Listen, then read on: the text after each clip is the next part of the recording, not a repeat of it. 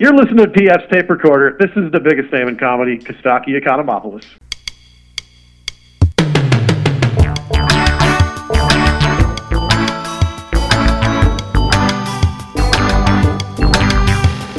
Hello there, I'm PF, this is my tape recorder, and welcome to another edition of the History of Synth Pop. We are up to episode 7. We've kind of been bouncing back and forth between the United States and the United Kingdom, and all points in between North America, including the United States and Canada. We're also going to look not just to the UK, but also to the rest of Europe. But mostly, the synth pop movement is coming from, as is most pop and rock music, is coming from either Great Britain or the United States and Canada at this point in time, and I guess even still to this day, although we are getting some K-pop into our charts now and things like that, so we're getting some more, diverse representation in our charts around the world, which is good. So for episode 7, we're back in England. It is the mid-80s, early to mid-80s. We're kind of moving around a little bit just in terms of what's happening as far as the technology goes. We're going to start with our friends Depeche Mode. They have released an album they called A Broken Frame. It was traditional keyboards, I would say, at this point, but then they stumble upon a very exciting technology in 1982-83. It's called an emulator. It's a sampler, and what it allows you to do, I'm sure you're well familiar with this technology by now, is you can record any sound into the keyboard and play the sound as a musical note. And they are so enamored of this idea that they decided to chuck what are called the presets on the keyboards that they are using, or the old-fashioned keyboards where you had to program the sound in and kind of remember what all the settings were. And they make an album that is mostly sampled sounds, and they will do this for their next couple of albums. The one song that comes off of the album Construction Time Again, their third album, is a song which becomes one of their signature songs, Everything Counts. It'll be used to close their shows. It'll be the encore, the very final song of the encore through the late 80s, including the huge concert in 1988 in the Rose Bowl, which wraps up the 101 tour. But I'm not sure what they sample for this song, but it is really cool. I remember driving around Bowling Green State University. I think the song came out originally in 82 or 83, so I was a couple of years late listening to it. I knew who these guys were, but again, MTV, like OMD, MTV didn't really play many of their videos, weirdly, because MTV was desperate for videos in the early 80s, so I don't know why some groups they just did not program, but Depeche Mode was one of them. Really didn't hear Depeche Mode until I got to college properly. Driving around campus one day and listening to the station I'm eventually going to work at, and I hear this.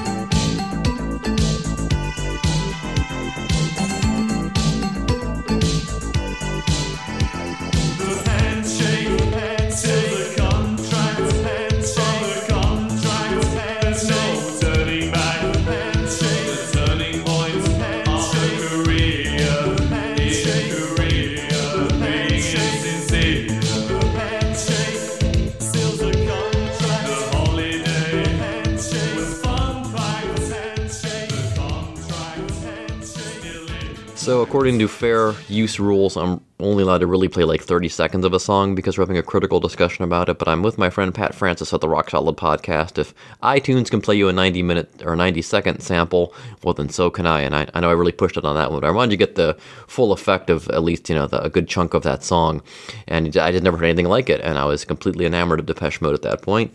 And that really changes music quite a bit. Sampling will be used, of course, not only by synth pop groups, but hip hop groups will quickly pick it up and start using it. And so, yeah, it's groundbreaking. Now, that album, I would say, of the early albums, is probably my least favorite overall. And I read an interview with the band where they said even that they were concentrating probably more on the fact that they had found this new technology than perhaps on fleshing out the songs better. But it does produce probably their best song ever, I would say. Everything counts. We arrive with back in Sheffield with Heaven 17. Their former bandmates, some bandmates, Human League, of course, have had a huge smash hit album with their Heaven 17. Not having as much luck, their songs don't even get into the top 40 in the UK from their first album, sadly, because they're brilliant, as you've heard on earlier episodes. They released their second album called The Luxury Gap, and weirdly, they have 4 songs come from this album. The 2 best songs are not the biggest hits, which is strange. Their big hit will come in 1983, the song called Temptation, which isn't even very keyboardy, and is really not one of my favorite Heaven 17 songs, actually. I'm surprised it was such a big hit over there. It went to number 3, I think. This is the first single from the album.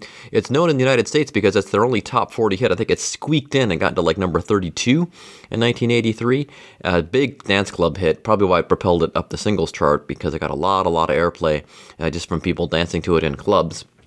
And I would say most people would agree, at least in America, that this is definitely Heaven 17's best song, their signature song, and it is a track called Let Me Go.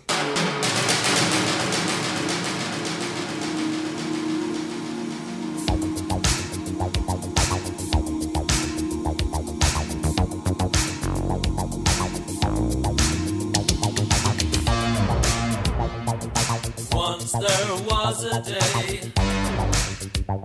we were together all the way, an endless path unbroken.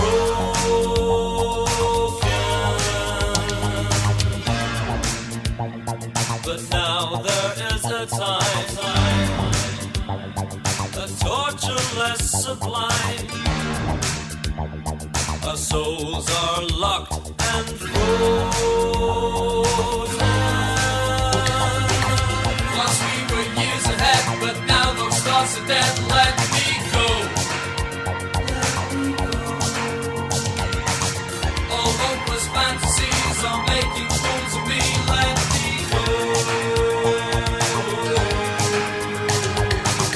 I walk alone and yet never say goodbye. Let me go. Change of heart, a change of mind. Heaven fell that night. Let me go. So Let Me Go from Heaven 17, very keyboardy. They're kind of not as many traditional instruments. Once Dare becomes a hit for Human League, Heaven 17 reckoned, well, we can put acoustic instruments on the albums, even though they're going to be mostly electronic. But Let Me Go doesn't really do that. It's mostly electronic, and it is brilliant. Now, we discussed the Thompson Twins in episode 5. They decided to become an all-electronic outfit after recording a song called In the Name of Love, and then they sacked everybody in the group except for the 3 people that would go on and become the Thompson Twins that you mostly know. And they released an album called, in England it's called A Quick Step and a Side Kick. In the United States and I believe Canada, it is just simply called Sidekicks, and it is completely electronic. So much so that they were using some acoustic instruments on it when they started recording it. Although I think they do use some acoustic drums and percussion on it. But other than that, they're recording it in the Bahamas. They use a regular acoustic, bass guitar on it, and Tom Bailey's mucking around in the studio one night, and he discovers, on one of the keyboards, he plays like the clavinet patch, and he plays it really down low at the bottom of the keyboard, and it says, that sounds like a bass sound. And what's cool about it is that previous keyboard basses would get lost in the mix, as would actually an acoustic bass if you put too much stuff on top of it, keyboards and whatnot. But he realizes that using this keyboard bass, the clavinet, and playing it really low, really punches through, and you can dump all kinds of stuff on top of it, and you'll never lose it. So they do this quick step and a side kick. It's all electronic. Tom Bailey says you'll never hear a guitar on a Thompson album ever again. That's a complete lie. The Gap, the follow-up album, is still mostly electronic, does use guitars, and of course, with Future Days after that, when they made it try to become this stadium rock act, regrettably in some cases, they up the guitars in it. But anyway, this is from the album A Quick Step and a Side Kick. This is Love on Your Side.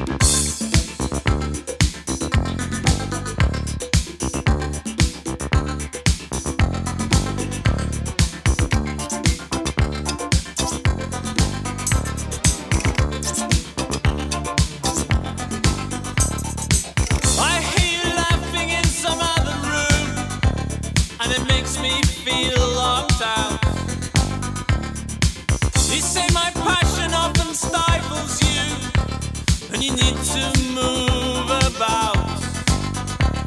Well, I was taught that boys need girls and girls need boys.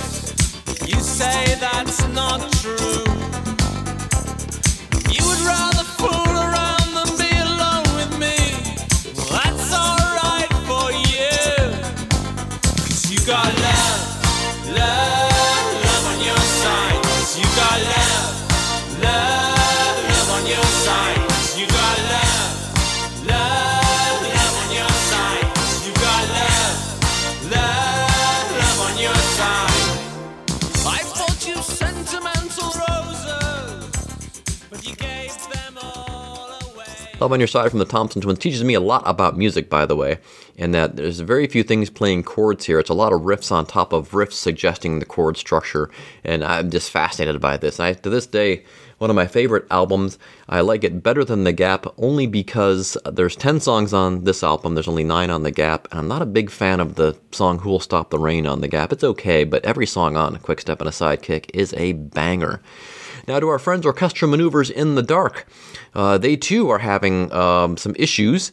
In fact, they released an album in 1983 called Dazzle Ships, which becomes a fan favorite. In retrospect, it becomes a much admired album. But the problem is that the fans aren't really expecting it at the time, especially the casual fans. They want stuff that's been charting, and they realize we can do this kind of experimental album. But it gets a bad rap in that Dazzle Ships, while it has a lot of I would call sound and noise experiments, if you back all those out, there's still like 6 songs actual songs on the album. And they could have padded that out easily, I'm sure, with 2 other songs, and they would have had a proper album and everybody could have quit bitching. But anyway, Dazzle Ships does very poorly. They released 2 singles that only get to number 50, even though they're both brilliant, including Telegraph, which is one of my favorite OMD songs. So they have to regroup. They're almost broke, and they decide to buy what we discussed in the previous episode. You remember Eben Ozen from America using the Fairlight CMI. They decide to buy one, and this is unheard of at the time because most Fairlight CMIs, they're very expensive. Computer Musical Instrument, what CMI stands for. They're very, very expensive. Only actual studios have them, but OMD realized we need to own one of these, so they pay £25,000 for it, which it is an astronomical figure for the time. Even now, I guess it's an astronomical figure. And you figure in $1984 to now, that's even more money. But they pay it, and they make an album called Junk Culture. They abandon England to make it. They go down to Montserrat, where the Police and David Bowie and other people have recorded. And they record an album called Junk Culture, and this is the biggest hit from that album, I believe, although, well, Locomotion might have gotten higher in the British. Yes, it did. This got the 20, Locomotion got the 5, but Anna McCluskey reckons this should have been a hit. This is Tesla Girls.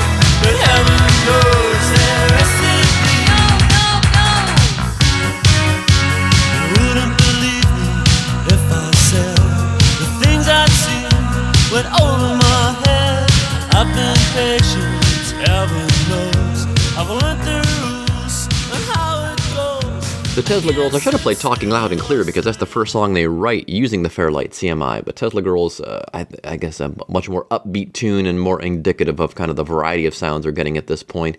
And a fine album. This is the point where they and a lot of other bands are going to move more towards using, more modern keyboards. They're going to use more presets to almost the point where not so much with OMD, but with Tears for Fears and people that use a lot of keyboards. There's a sound, I believe it's from one of the Roland keyboards, that you will know it. It kind of sounds like a really deep flute, and you'll know exactly what I'm talking about if you hear it in a song, coming up. what I'm talking about. It's it surprises me because you have this variety of sounds in the 80s, and yet people kind of start using kind of the same sounds over and over again. I guess because it's that people are used to it, and these are more chart-friendly songs. And these people, even though they're considered alternative and new wave, they still want to have hits, need to make money, so they can make more records. So we come to Bath, England, and a group called Naked Eyes. It's a duo of Pete Byrne and Rob Fisher. And they decide they're all electronic for the most part. I think they eventually are friendly with Peter Gabriel, who's also from Bath. I think, in fact, recorded his studio, this first album, if memory serves. Their first single is not one of their own compositions. It is a kind of an obscure song in a way, considering how big the composer is. Composers, it's written by Burt Bacharach and Hal David. Originally, it is a B-side for Dionne Warwick in the 1960s, although she goes on the Glenn Campbell show and sings it. It is not released as a single. I forgot what's the B-side to. But other people cover it. No one has a hit with it, really. I don't think it ever even charts otherwise, but somehow Naked Eyes discover it. And boy, this is one of those songs, along with Take On Me, that I'm not upset became a hit. I love it. Rooted it up the top 10, just like I did with Take On Me, which comes a couple years later. But what a tune, a great tune, well executed. Even Burt Bacharach says, boy, this has got to be, I think, my favorite version of this song, even though at first it's a little, if you're Burt Bacharach, it's 1983 and his all electronic version of your one of your songs comes out, you're taken aback. But he grows to like it, and this is one of these songs I just never get sick of, even though you hear it on oldies radio all the time. This is one song I will not turn the station for. This is Naked Eyes, always something there to remind me.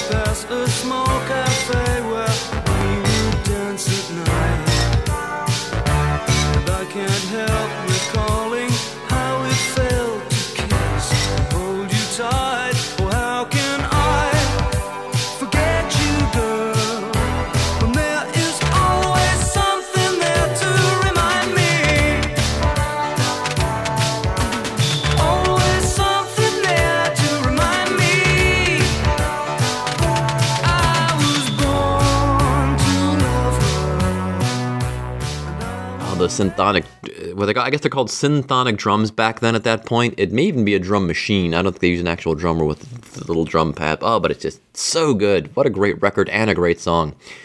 Back to Sheffield, not to see Heaven 17 or Human League, but a couple knuckleheads called Cabaret Voltaire. They've been knocking about since the late 70s in Sheffield, and they're considered more experimental. They don't really have songs. They're not looking to be hit recording artists, chart toppers like Heaven 17 and Human League are, but they do get a minor hit in both in the U.S. on the alternative charts and in the U.K. I think this probably goes into the top 40, I think, barely. I should look this up before I record this, but it's a song called Sensoria. It comes out in 1984. It is more known for its video, which the band ABC, also from Sheffield, will rip off because they think it's just a cool video. And not rip it off well, by the way. I mean, it's fine, but the Cabaret Voltaire version is a lot better. But anyway, just to give you a sense of, this is a more of an experimental group, getting as close as they can to being a pop group for a few fleeting moments. This is Cabaret Voltaire and Sensoria.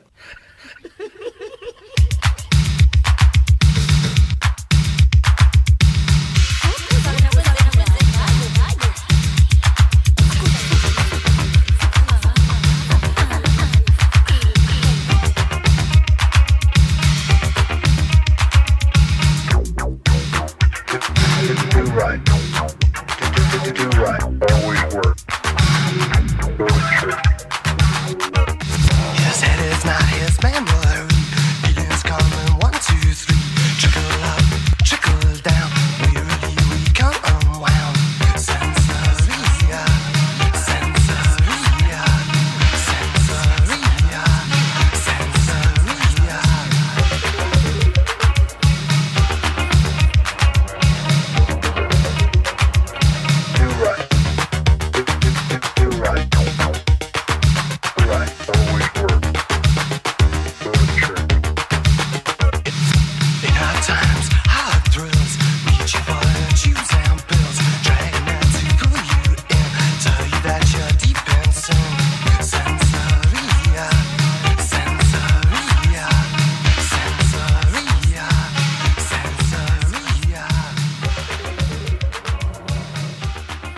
Sensoria, what a neat tune, man. A good record, a lot of great hooks. They should have really pursued the pop aspect, because I think they really could have, had some really, really big hits.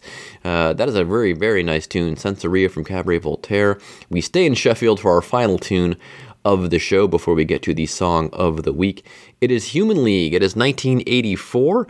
Dare was a big hit. The Fascination EP produces some big hits. Fascination, the song itself, Keep Feeling Fascination is actually the title of the song, goes to like number 8 here, giving them another top 10 hit. I believe it's a top 10 hit in Britain.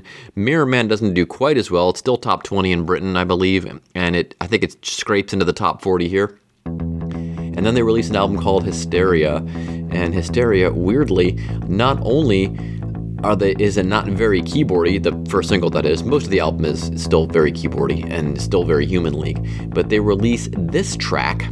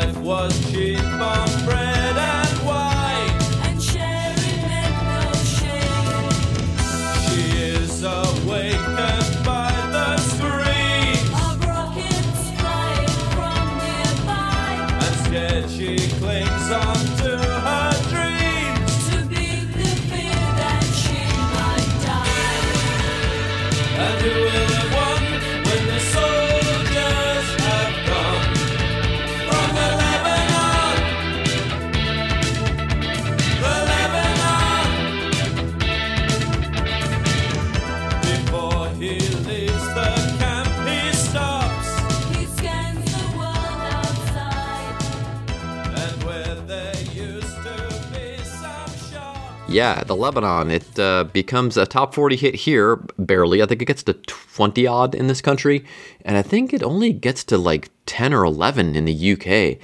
People are taken a bit aback, and it is a departure. At least the single is like it's an acoustic bass you heard up front. It is definitely a guitar you heard in there, and there's just got that keyboards on the back there. So it's a lot less keyboardy than their previous stuff. Certainly, the only problem I find with people being upset about this is that this song is a banger. It is one of their best songs ever. But I was on the Human League fan page the other day on Facebook, and someone posted it and said, "Oh, this was the beginning of the end." And I don't think so, kids. And Hysteria is really a good album. It did not do very well. The other singles it produced didn't fare very well. They were in the top 40, but it was nowhere near the massive album that Dare was. But it's still a really good album. There's a lot of good stuff on it. So that is it for our mid-'80s England tour. We're going to go back to the United States in episode 8, because in the mid-'80s in the United States, what's happening is, finally inspired by all these British groups, more groups in America are becoming keyboard only, and through the mid to late 80s, we have a group of groups that are going to form, and they all going to kind of get to know each other and kind of move in the same circles and tour with each other and kind of are aware of each other, kind of unlike in England when it started in the late 70s and early 80s when everybody was kind of working independently. The American groups all quickly kind of know each other and, again, are kind of inspired by each other, and so we'll discuss that in episode 8. But we have arrived at the song of the week now. This gal's been around since let me bring up my iTunes so I can give you the proper name of the song here, so I do this right. And I don't know how her name is pronounced properly, but she is from, I forgot, I looked it up yesterday for you. I think she's Norwegian. She goes for the name O-Ra, not her real name, obviously. And she's had some hits since 2016, but this is the first I've heard of her. Heard it on Radio 1, of course. The song is called Panic Room, and I looked it up. It's not even officially a single, but I think Radio 1 just started playing it. And it's a pretty cool tune. Puts me in the mind of like an Ellie Goulding or someone like that. I think you're really going to enjoy this. And again, fits really well with our synth pop retrospective here. So here now is our song of the week. It's O-Ra, Panic Room, PF's tape recorder. So long, and thanks for listening. Welcome to